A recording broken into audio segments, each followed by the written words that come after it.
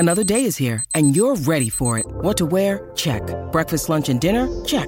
Planning for what's next and how to save for it? That's where Bank of America can help. For your financial to-dos, Bank of America has experts ready to help get you closer to your goals.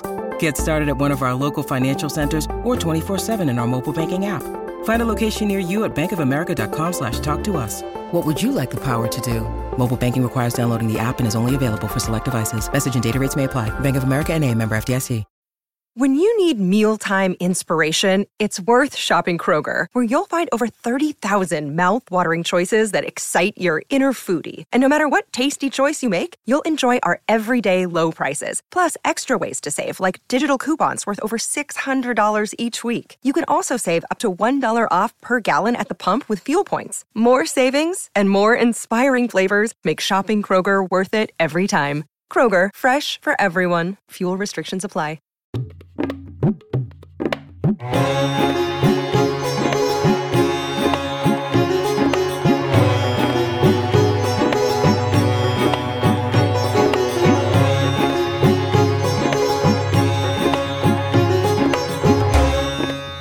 Hello, welcome to the Analyst Inside Cricket, this podcast in association with TNT Sports, and it's with me, Simon Hughes. And me, Simon Mann. And we're joined in the second half of this podcast by the founder of Hawkeye, Paul Hawkins, to explain how Hawkeye exactly works and the processes, etc., which has been a big talking point through this series with various slightly controversial looking decisions and lots of comment on social media and in the press about Hawkeye. So we're going to try and answer some of those questions and explain exactly how the process works after the break. But before that, obviously, we're going to consider the final day of the fourth test in Ranchi.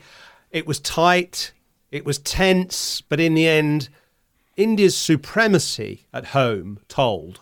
And they won, of course, by 5 wickets. You will all know that by now. And they've therefore won the series 3-1. And it is the 17th series that they've won at home in a row since 2013, which is comfortably a record. Amazing performance, really.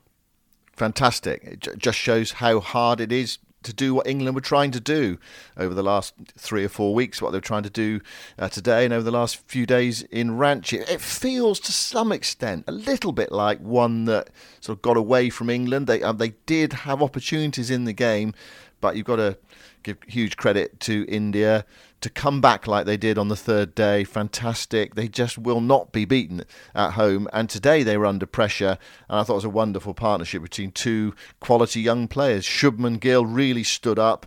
And Jurel, what a test match he's had. By head and shoulders for me, the player of the match. His innings in the first innings, that 90 he made, got India right back in the game. I mean, they were out of it really, weren't they? At one stage, 177 for 7, but that innings of 90 got them right back in the game, gave them some hope, gave their bowlers some hope. And today came in a really crunch moment, 120 for 5. India had just lost 5 for 36. I think I'm right in saying I think England went to favourites on the betting exchanges at that point, and he played so calmly. Jurel 39 not out, Gill fabulous as well, absorbed the pressure, and India in the end, you look at it, 5 wickets, there was a degree of comfort, wasn't there, in their ultimate victory. Yeah, there was, and you make a point about Drew Jurel.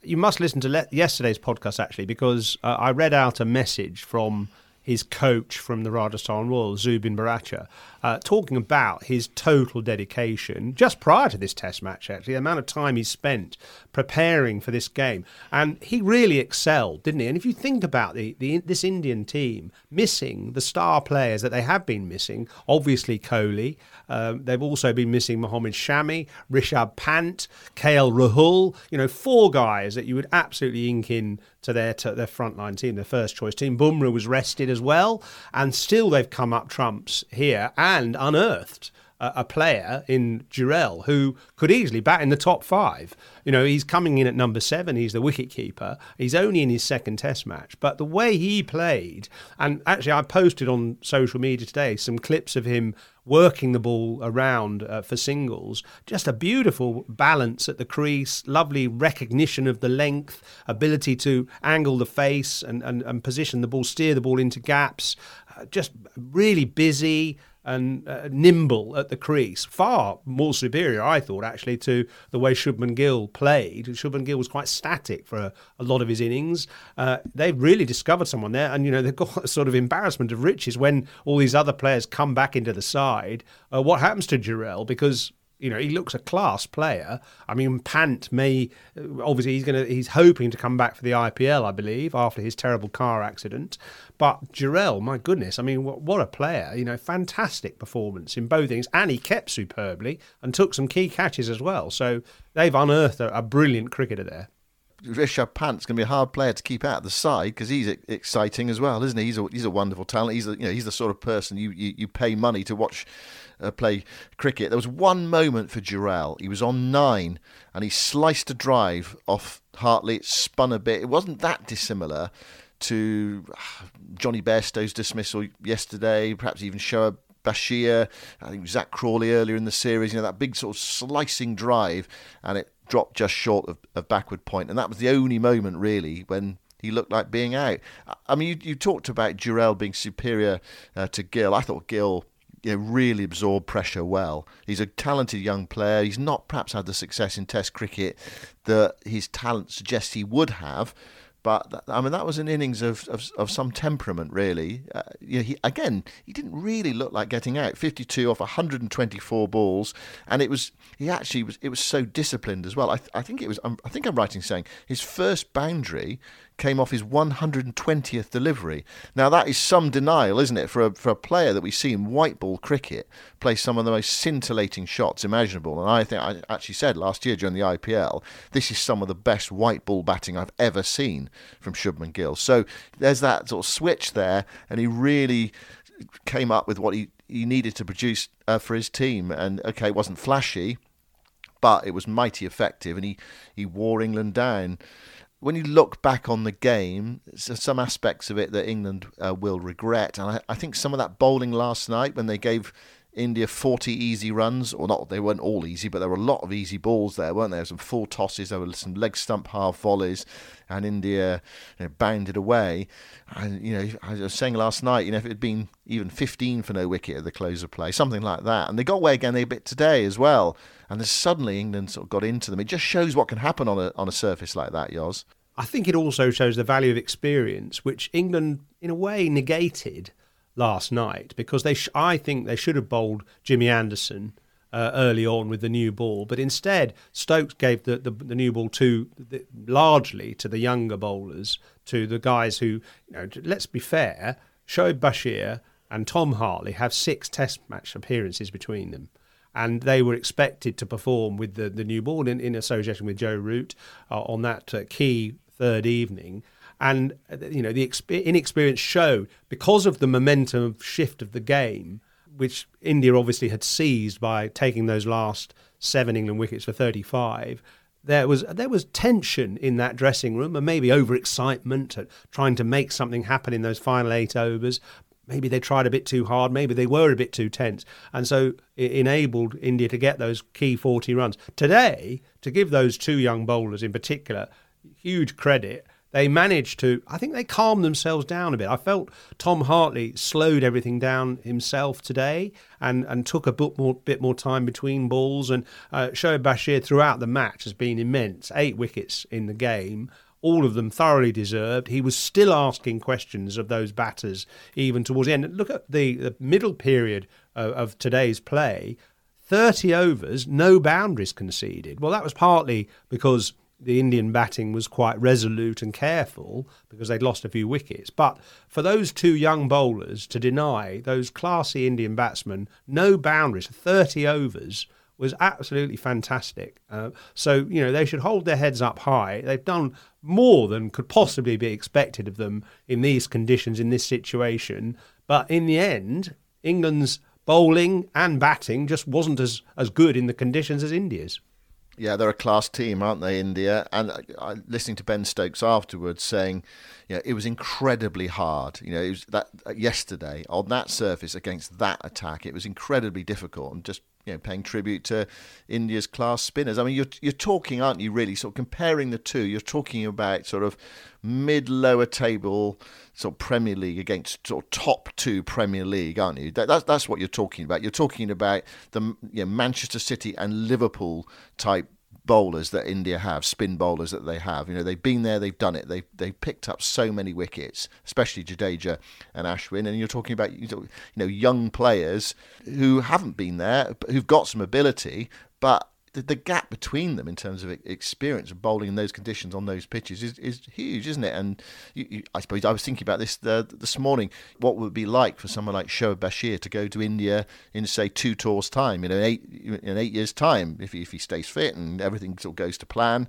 You'd think he would be able to cause some some serious problems there as a mature spin bowler in a couple of tours' time, possibly even the next tour as well. And you might say the same with Rehan Ahmed, and you might even say the same with Tom Hartley as well. 1 or 2 tours down the line in India, then they might be able to cause even more problems than they have. But it's, India are so tough in their own conditions. No, I mean that chasm in ability is reflected in the World Test Championship table, isn't it? Where India are actually second. I mean, New Zealand are top, in fact, interestingly, but they haven't played many games. They played 4 games. Yeah, India played a lot more games. India played 8 games. Australia in 3rd place with 10. England down at the bottom in 8th place out of 9 with a very poor point tally, but that's partly reflected in the penalties that they've suffered because of their slow over rate.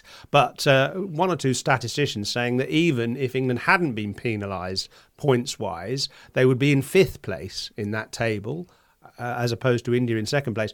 And they've lost more tests since 2023 than they've won as well, since the beginning of 2023. So we can get all lyrical and praiseworthy about England and the way they've reinvented Test cricket and the excitement that they bring. But in terms of results, they've been disappointing. Well, we're talking about 2 series in the World Test Championship for England. That's all. So we're talking about a 2-2 Ashes, and they will say, well, look at Manchester. We might well have won that game if it hadn't rained for the best part of 2 days, and we've been competitive in India. So they played the 2 best teams, I think, in the World Test Championship, Australia and India. Well, they were the finalists last time round. And what England might look to are the series down the line. So it is about percentage. It's not total points. It's wins per game. So England have the opportunity against West Indies and Sri Lanka at home this summer. They play 6 test matches, and of course, inevitably they'll be desperate to win them all. So if they did win them all in their own conditions, then suddenly they would shoot up the table because their percentage would increase enormously. They're probably going to have to be a bit successful in the other 2 series they've got to play as well to get to the final. It's interesting, actually, when Ben Stokes was interviewed afterwards, he said, well, you've lost the series, Ben, but there's still 1 more game to go. Rather than mentioning, but the World Test Championship, makes it a vital game, trying to get up the table and improve our percentage. He said, well, every game you play for England is important. You're playing for your country. So, even at this stage, the World Test Championship doesn't seem to quite be on the radar. It's one of those things, actually, that seems to be more on the radar towards the back end of the tournament when you can actually see a potential path to the final. But England, although they've struggled so far in terms of their World Test Championship position and not helped by their over rates, then they win some games at home, then they'll shoot up the table and possibly be in contention for being in the top 2. But they're going to still have to see off the likes of India and Australia and 1 or 2 others possibly. As you say, New Zealand has started well. They've only played 4 test matches so far. Yeah, and I suppose that's one of the reasons why the players don't take it all that seriously at the moment, or at least don't focus on it, because the table is so warped by the number of games that different teams have played. Australia played 10, Bangladesh have played 2. It does sort of rather skew the results, of course. I mean, looking at today's play, I thought Rohit Sharma played very well, got to 55. I sort of said at the start that he's someone who can command authority when he bats and can get an innings off to a great start, even in difficult conditions, and he did that. So they got the opening stand at 84. Well, that was almost half the target.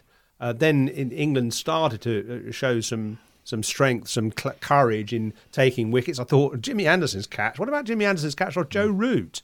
Jaiswal going for a big drive. The ball turned out of the rough, skewed to backward point. absolutely, the catch of a 20-year-old, Jimmy performed there. I think that he went off the field after that with a slight niggle. I wonder if the exertions in the field, because he bowled a few overs at the start. He was chasing the ball to the boundary when the spinners were bowling, and obviously that catch as well. I wonder if he sort of just tweaked something there, but we'll see. I mean, he's got some fair bit of time to recover, because the next test isn't for about 10 days. Yeah, really fine catch from Jimmy Anderson. Also as well, Rohit Sharma, the double out, Yoz. You don't see that happen very often, do you? He nicked it behind and he was stumped. I haven't actually looked at the scorebook to see how it's gone down. I'm not sure what he was given out for. But he was given out caught. Right, okay. Well, he did feather it through, and he walked off because he was well out of his ground as well. Folks took the ball and then whipped off the bails, and then the technology later showed that there was a little feather through to Ben Stokes. Yeah, and a killer opening partnership, really. And India well on their way. Great base. But it does show, doesn't it, on a pitch like that, how wickets can just go in clusters. They got to 120 for 5. Patidar was out early on, caught at backward short leg by Pope. Suddenly, 3 quick wickets, 100 for 3.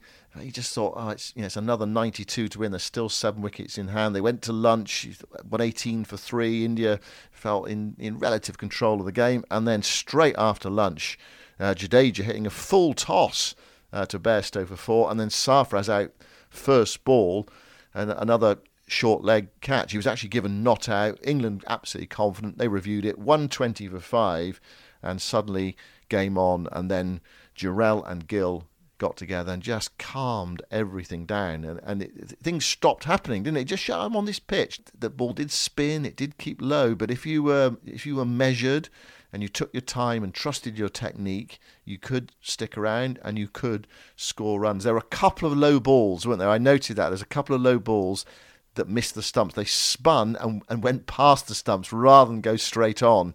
And like that one on the first day when Ben Stokes was bowled. I mean, interesting pitch. I mean, I think it did play a bit better actually than it looked, and that's often the way in India. It gets into people's minds and they see the cracks. I suppose the thing is, percentage-wise, how often does the ball land on the plate, and how often does it land on the crack? Probably, it lands on the plate a lot more than it lands on the crack, because I suppose, obviously the plates are bigger than the cracks. Yeah, sure. I mean, there is also, the more you see a pitch do something, the more there is pressure on the bowler to keep their accuracy and keep their expectation of wickets. And the batsmen are trying to put them under pressure. So there's a psychological game going on here, a duel going on, with the bowler expected to do well and the batter under pressure, but the batter can turn that pressure back on the bowler and understand what are the shots that you should and shouldn't play. You learn from the progress of a match that maybe you put the sweep away, for instance, because the ball's keeping low, so a couple of wickets to sweeps early in the match, and as time went on, batsmen stopped playing the sweep, so they sort of understand, what are the percentage shots. Again, going back to the England bowlers, the way they held it together, those two young spinners, with that burden of expectation, with the pressure, with knowing how good the Indians are in their own conditions, with the series on the line, they held themselves together superbly and bowled exactly the right places. You mentioned that wicket of Jadeja there to a full toss. I think that was the only bad ball that Bashir bowled. In, what was it, overall he bowled 26 overs, 3 for 79. So he was conceding just on 3 runs and over, a couple of sixes towards the end, but generally he held them in check throughout, absolutely superbly. Yeah, he's got a test match you can look back on with great pride, 8 for 198. Just a couple of areas you look back on what might have been. I mean, I think India did bowl well yesterday against England's decent batting lineup, and England weren't able to cobble together enough runs. Look back on some of the moments in the game. We did talk about it, didn't we, about that ruthlessness at the end of England's first innings when they made 353, but they lost their last 3 wickets for 6 runs.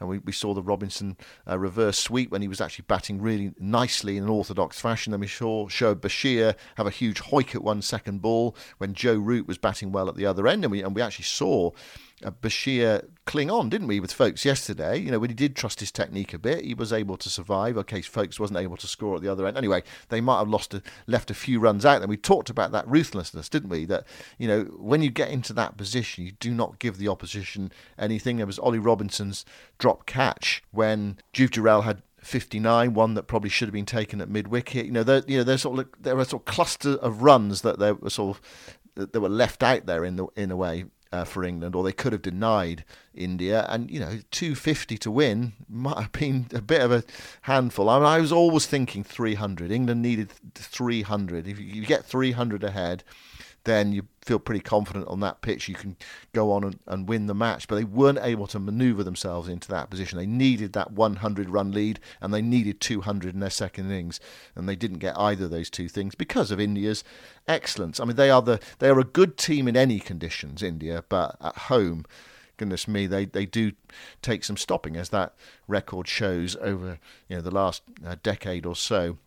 Even without so many of their top players, there's a massive pool of talent in Indian cricket, and you need to be good to go there and ransack the citadel and topple them. You certainly do. It's 10 days until the final Test match in Dharamshala, which starts on March the 5th, and in between that you can watch some other interesting sports on TNT Sports, which is the exclusive home of the UEFA Champions League, Europa League and Europa Conference League, as well as showing Premier League football, plus rugby, MotoGP, boxing, UFC, NBA and more. And the highlights of the fourth day, today's plays on TNT Sports tonight at 7 p.m.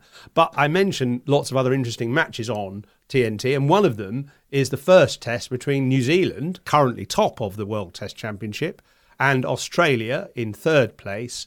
And that match starts on Wednesday night at 9:30 p.m.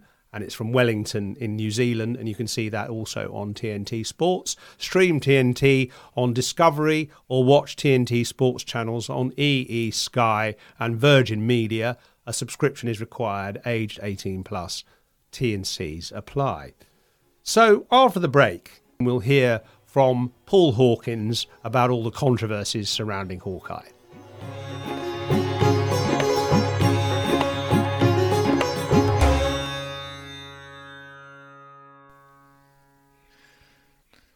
So the final Test match in this series starts on Thursday week in Dharamshala. It might be that everyone's going to need their jumpers for that game, although I noticed Joe Root was wearing his during this match. Yesterday morning, was it 16 degrees at the start of the day's play? Anyway, they're heading north eventually. It's a strange situation, isn't it, really? I know it is the World Chess Championship match, but the series has gone. So it'll hang around 10 days for the last Test match. I mean, actually, fascinating build-up if it had been 2-2. It's not, as it wasn't in the Ashes last summer. So England have to sort of rouse themselves for one more game. Presumably, Bumrah is going to be back, but they will get the sort of the lovely fresh air of the Himalayas and the wonderful sight as well, the wonderful scenery of the Himalayas. They were there during the World Cup. Yeah, still a Test match to play. Well, I think it's a shame that if they don't get the chance to spend a bit of time, a bit of downtime in Dharamshala, because it is unique in India. Well, it's certainly the most unique place I've ever been to in India anyway, where you're halfway up a mountain and literally within 10 minutes of leaving the hotel, you can walk into what feels like alpine forests and up to close to the snow line and, climb over a few boulders and see some spectacular views. I know Harry Brook explored it when he was at the World Cup, and I think he went out there with Rhys Topley, actually, and Gus Atkinson. I think they had a little bit of a trek up the mountain. I mean, it is the most beautiful setting, absolutely stunning. There's a cable car you can take down the mountain to the little town of MacLeod Ganj, which where you find a lot of Tibetan monks, and it is completely different to most of India. So I urge the players, if they can, to take a bit of time out and just refresh themselves. If they want to get away from cricket and sport generally and the pressure of being an international sportsman, that is a brilliant sinecure. So opportunities there if they have them. Yeah, I mentioned England in the World Cup. They did win when they played in Dharamshala. They hammered Bangladesh near the start of the tournament. And actually, I've seen them win a one-day international in Dharamshala. I don't know, perhaps that type of conditions might suit them a bit better. But we'll see. Yeah, it's a wonderful place to watch cricket and wonderful place to be as well, as long as you have your jumper. I do remember having an evening meal with my coat on. It was that cold in the hotel in which we were staying, getting everything out of my suitcase at night and putting it over the blanket that they'd given us in the hotel room. It was nippy, but it was lovely during the day. Sort of beautiful temperature, around about sort of low 20s, and that sort of gentle warmth that you often get in an English May when it's sunny. I think there'll be a lot of English fans actually at that Test match as well. So it might feel like almost a sort of home from home, with the biggest white sight screens in the world at the back of the ground at one end, the foothills of the Himalayas. The other good thing about being in Dharamshala for now will be it might just take England's minds off Hawkeye and DRS, because it has aroused some controversy and some comment with some of the marginal decisions. England have felt at times a bit hard done by, and there have been a few comments about the veracity, the accuracy of Hawkeye. So I thought we'd get Paul Hawkins, the founder of Hawkeye, onto this show. He goes back actually to the early days of Channel 4 cricket, when he saw the coverage that we were producing. This is in the early 2000s, really enjoyed it, said he had an idea for how we could track the ball and project where it would go after hitting the pad. And so Hawkeye was born in cricket, before any other sport, before tennis or football or VAR or anything. And obviously it's evolved into the DRS system, but it's a complicated system, and there are lots of rather ill-informed comments, I think, about how accurate it is and whether the people manipulate the tracks and things like that, and whether the ball is pitching on leg stump or outside leg stump, how is that all calculated, why isn't there umpire's call for where it pitched, and so on. So I thought I'd put all those questions to Paul Hawkins. So I asked him, first of all, to explain who's involved in the process of adjudicating a DRS decision. So there's 3 people typically on the Hawkeye tracking side of the system, and then another person that does Ultra Edge in a typical production. So one person's doing the virtuality, the output side of things, and there's 2 independent people that do the tracking. So there's no single point of failure. So other than the cameras come into the 2 independent tracking systems, there's 2 sets of computers, 2 separate operators. And so every single ball, you've got essentially 2 watches, and you're checking that they're always the same, and you've got that quality control between the 2 systems. So before every day, the guys will go out and measure the width of the stumps, and so that gets entered into the system. So you're working off of the actual width of those stumps, and and places like Lords where there's a slope, you're going to see whether the stumps are vertical or whether they're perpendicular to the ground, and take into account those kind of issues. So you calibrate the system for the environment that it's there, and then there's a process of, as I say, 2 independent trackers, and then a good process that's evolved in terms of quality control. That there is a van camera, which is more an internal process, making sure people aren't on their phones and keeping on our staff. But the best thing in terms of quality control is that an automatic screen grab of the tracking system is taken at the point that everyone's happy that the answer is going to go to air, and that automatically goes to the ICC. So whilst it would never go to broadcast, because there's lots of intellectual property within those screen grabs, for the internal quality control for the people that need to make sure that the technology providers are providing accurate answers, that's all done. There is a process established for doing that. So that slightly responds to the clamours from people like Michael Vaughan that the system should be more transparent and there should be cameras in the truck to show what's going on.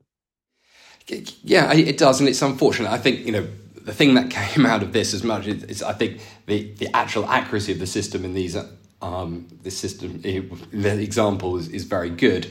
The believability and the storytelling, both, I think there's a little bit on Hawkeye in terms of the presentation, but equally then the commentary, I think, is a little bit uneducated. It is unfortunate from Vaughan because, obviously, fantastic player, really enjoyed watching him play, and a great commentator, very entertaining and whatever, but I think is a responsibility to the game in terms of as a journalism.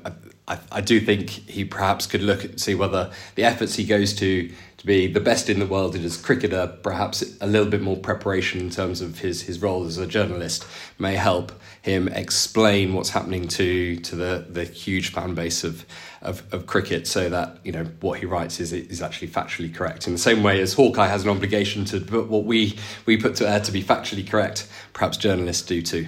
So just going back to the process, and I obviously I've sat in the truck and watched them operate as well.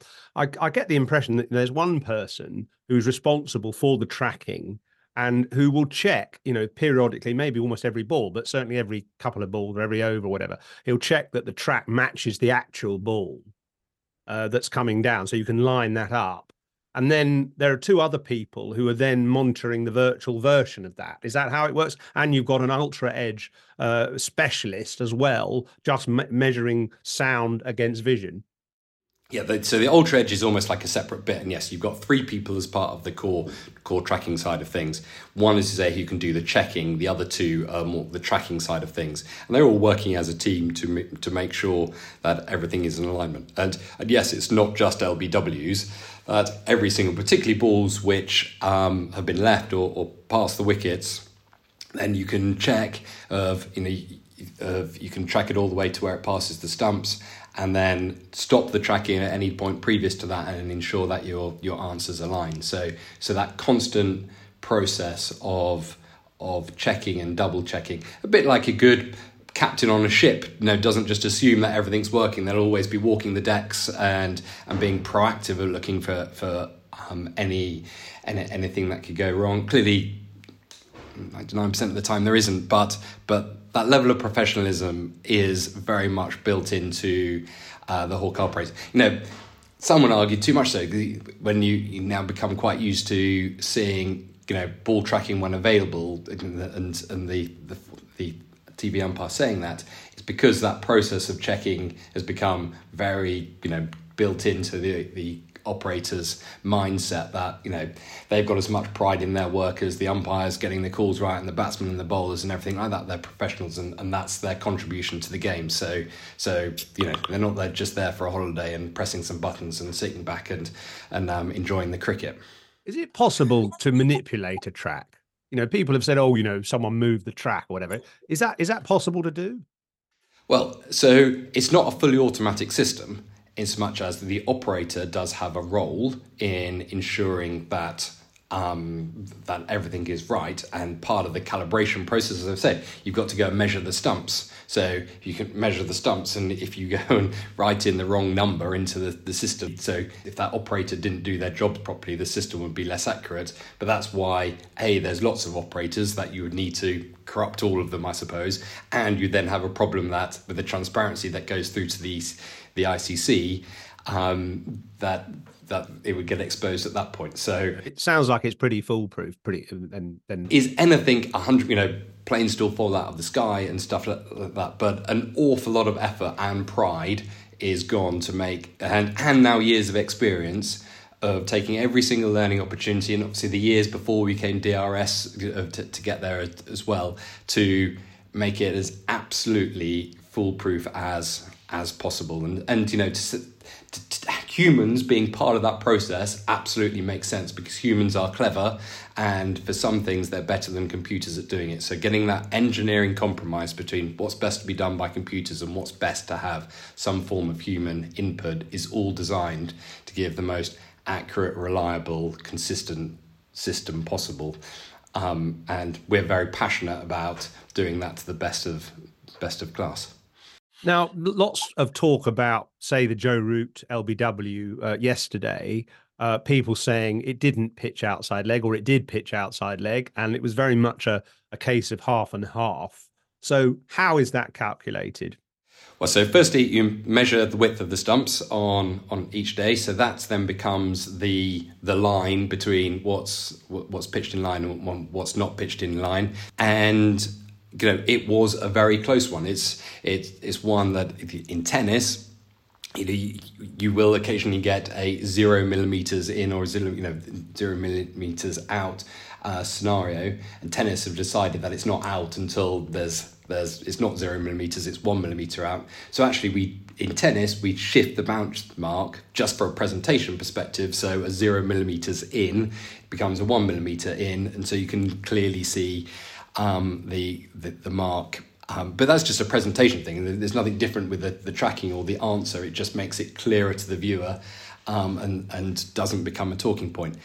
We don't do. I think the first thing to say is when you fly over, it would have been clearer on TV if the track had have come off the ball, so you can see the ball more clearly over the line, which happens automatically if the ball has pitched outside leg stump, because at that point the track is irrelevant, because as soon as it's pitched outside leg, what happened? But unfortunately, since this had just pitched in line, the track is still relevant for whether it went on to hit the stumps or whatever. So the track remained on the ball. So it camouflages where the ball exactly was. In fact, I actually froze the TV pictures before the track came on.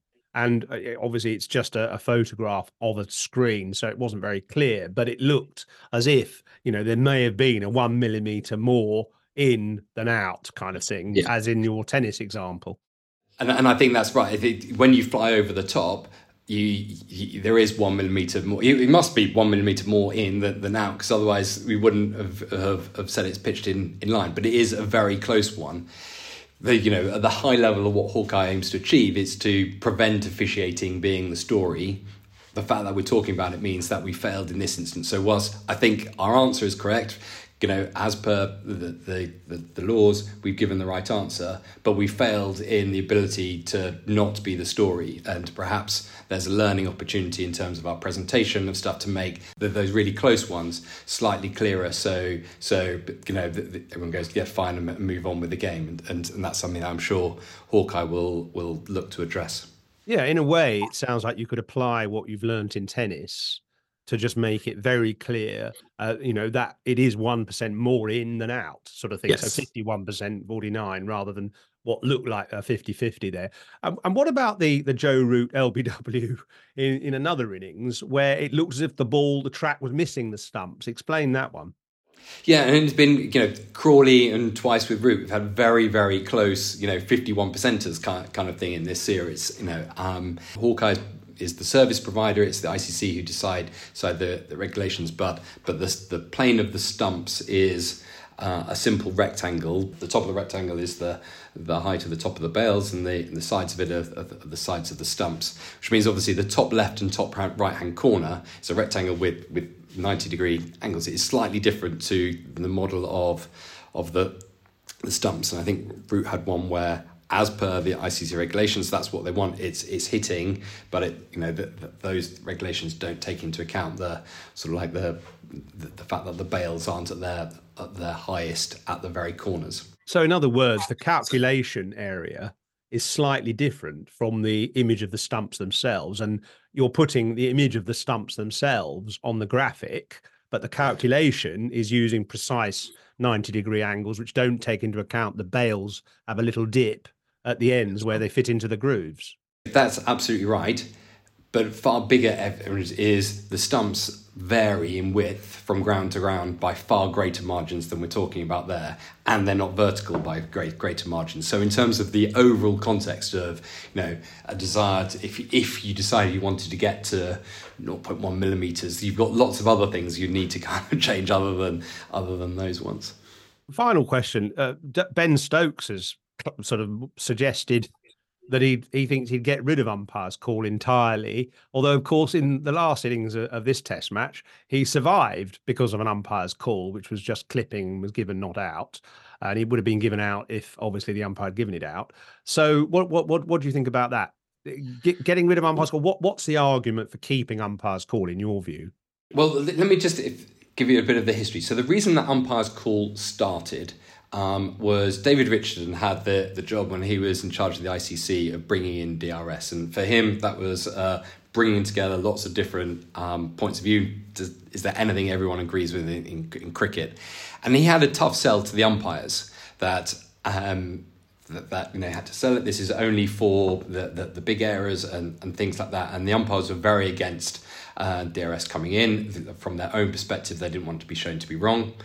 And so the original umpires' calls areas modelled the way that umpires were evaluated at international level. So if they'd got an LBW wrong, that they had that margin of error of what the original umpire's calls was for whether they get marked down for doing it or not. So initially it was on the stumps, half the stump's width and half the ball, for whether he got hit in line, half the ball, but for pitching, if it pitched outside or didn't, there was no margin for error in terms of their evaluation. So that was the starting point, because it was a good way to sell it to the umpires in terms of what a big error kind of was. And when you start, you don't really know how it's going to evolve. It's only since then really changed in two ways. And I was involved in the ICC Cricket Committee meetings at the time. I haven't been involved in them obviously since, to see what discussion there has been. So obviously that's not really a factor anymore, because people have got used to it. If you start from scratch, is there a reason for umpire's call? Probably not. Most other sports, it would be definitive. It's out or not out. Certainly the hitting in line one feels. It feels that I can't really see that it had to justify that. The argument was to try and make sure you maintain the fabric of the game, and the one that looks like it's sliding down the leg side, that clips the outside of leg stump, historically kind of felt not out and often be given not out, and would you be changing the fabric of the game by making that out? I think people have got used to DRS enough now, and obviously the umpires that are umpiring have kind of recalibrated to that, but that's probably less of a factor now than it was when it started. So, I think the best thing to do for all these things is to, before bringing it into international cricket, just try different formats at a slightly lower end of the game, see what kind of works, and then you can evolve the playing regulations based on actual hard evidence rather than kind of guessing how it would change the fabric of the game. So umpire's call is not there as a sort of guard against the projection not being 100% correct. Correct. That is, we are a lot more accurate than the size of the umpire's call area. And you mentioned there, using lower forms of the game to test out, different ways of doing this. So I guess you'd be quite encouraged in a way, hearing the story that with your iHawk system, where umpires in county cricket are wearing GoPros that are attached to a sort of simplified Hawkeye system, that England have used that to identify the value of height and consistency in these two young spinners, Tom Hartley and Shoaib Bashir, partly identified through the use of iHawk, demonstrating their trajectories being potentially valuable in India.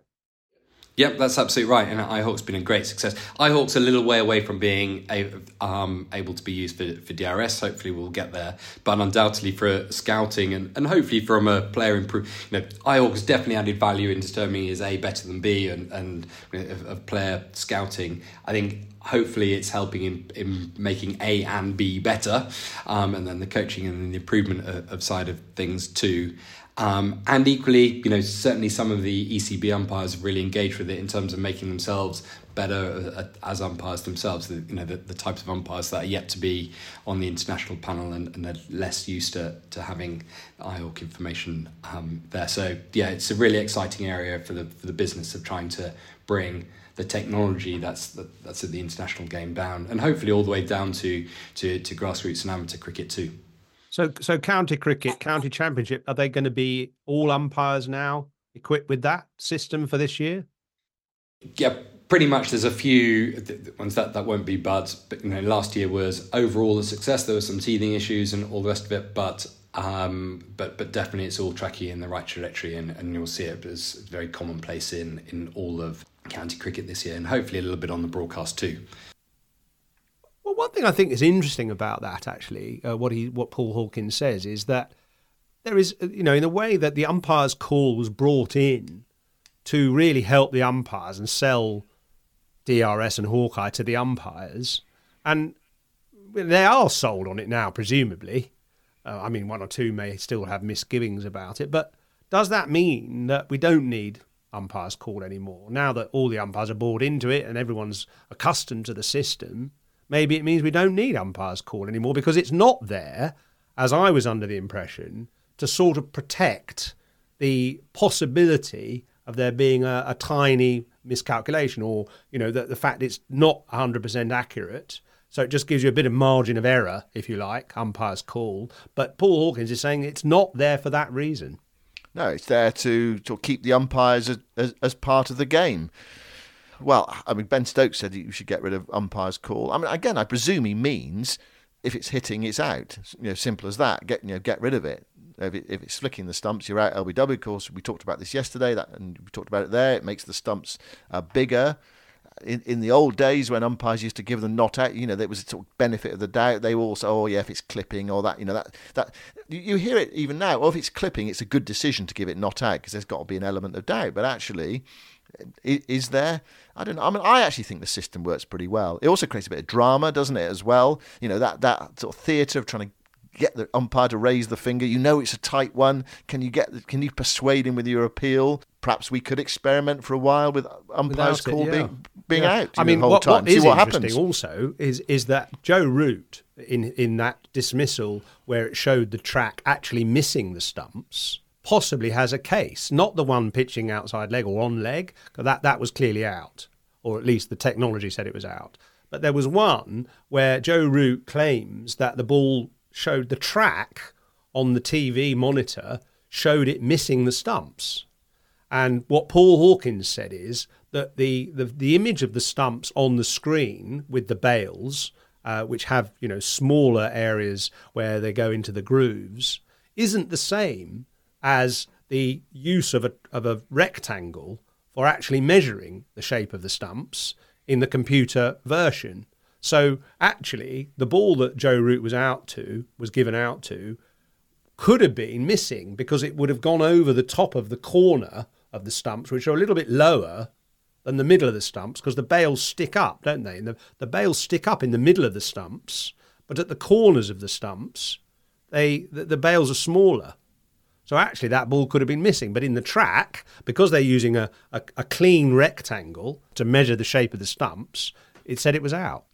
Yeah, it can get quite complicated and quite confusing. I thought there were a few interesting things that Paul said there. I mean, one of them was, I think he's constantly trying to present Hawkeye in as good a light as possible. So I think he says, I think if there's controversy, then in a way Hawkeye's not probably done its job in the way I would hope it to do. I don't want there to be controversy. I don't want this to be about Hawkeye. I want it to be about the cricket, to really aid the cricket. And I think that's a really good point and a good approach to take. So that it may be that they'll go away and have a look at how they present their graphics and their information to make it as really as clear as possible for the viewer and for all the cricket pundits as well and the commentators. So it's absolutely clear, and there are none of these controversies and debates. I thought it was the other interesting thing as well. We do have a camera in the truck to make sure people are not on their phones. Basically, make sure they're concentrating at work and doing their job, and everything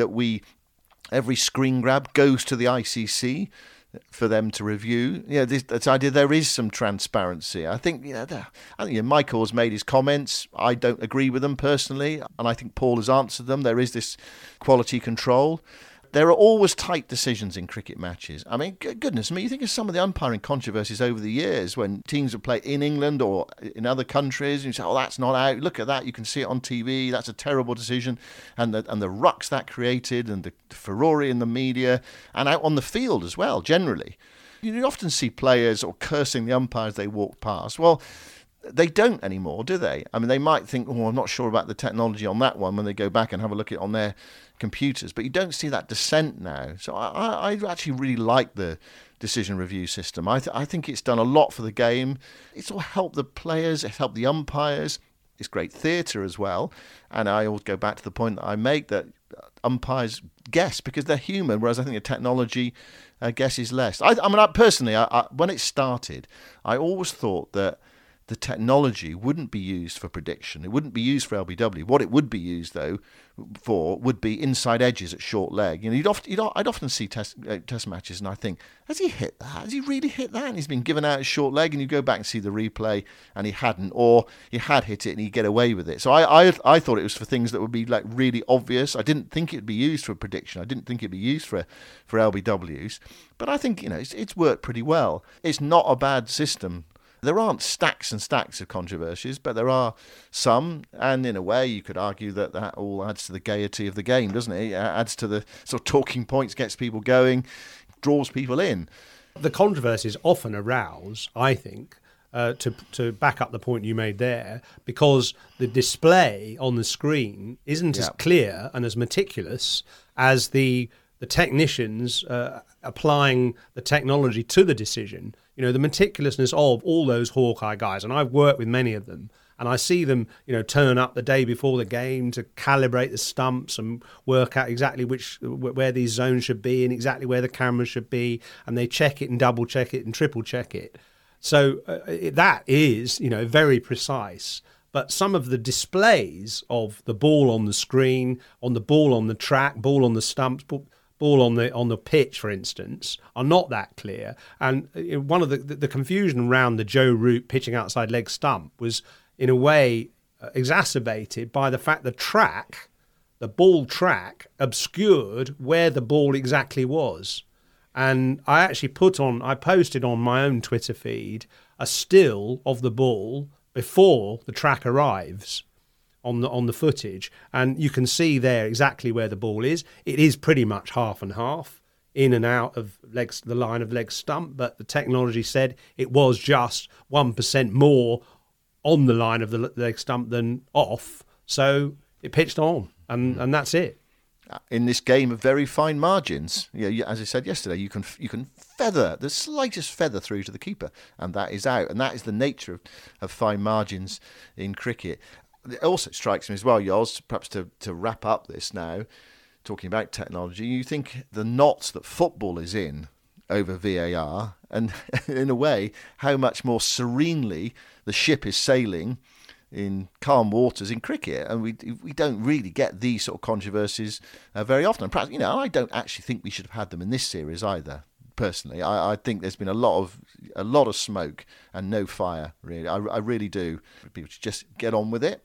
Okay, you can lobby perhaps behind the scenes, talk about what how you think the system could change it. Perhaps we could get rid of umpire's call and just have everything that hits the stumps being out. Perhaps you could experiment with that for 2 years in cricket and see what happens as a result. Do we need to? I don't think we necessarily do. I think the system works very well. But meanwhile, across the water in football town, it's raging. It rages every match, doesn't it? Every single game, just about. There's a VAR controversy, and they are grappling with it. It's a different type of game, of course. Cricket is far more stop-start. Football, far more fluid and shorter. But inevitably, technology was going to come into football because, like in cricket, you could see so many wrong decisions. People nicking it and not being given out, whatever. In football, there have been lots of incorrect decisions, but it just seems they're actually making more incorrect decisions and trying to work the protocols out. The protocols actually work quite well in cricket and have done for a long time. No, that's a good view. And tell us what you think. We'd like to know what you think about this. Mm-hmm. When I posted the Joe Root decision on Twitter, it had about 2.7 thousand likes and loads of replies. So tell us what you think about the future of Hawkeye and how it's operating. Maybe some suggestions about other ways of displaying the technology on the screen. You can email us at theanalystpodcast@gmail.com, theanalystpodcast@gmail.com, and we'll read out the best and most interesting of your replies later in the week. As I said, there is a gap now before the 5th test in 10 days' time. And also perhaps some suggestions as well. If you've got any suggestions on how the system could be improved. Do you like it, or do you think that umpire's call could be done away with, and we will just have a system where the stumps are a little bit bigger and perhaps give a bit more back to the bowlers? Anyway, you can get in touch with us, and we'll be back for the next test match. But we'll probably be back before then anyway, Yoz, with another pod, because 10 days is a long time to in the podcast world. Not have us in your lives. Yeah, absolutely. Well, we'll give you a few days off, but we'll be back towards the end of the week. So thanks very much for listening. The 5th test begins on the 7th of March in 10 days' time. We'll be back, of course, to bring you a review of every day's play of that series. In the meantime, if you like this podcast, like it, and subscribe, follow us, and you'll get it automatically to your device. This, of course, is in association with TNT Sports.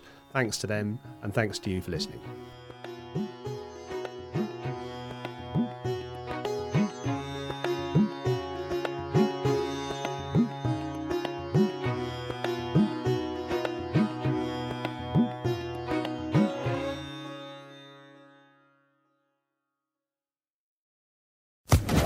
Social Podcast Network.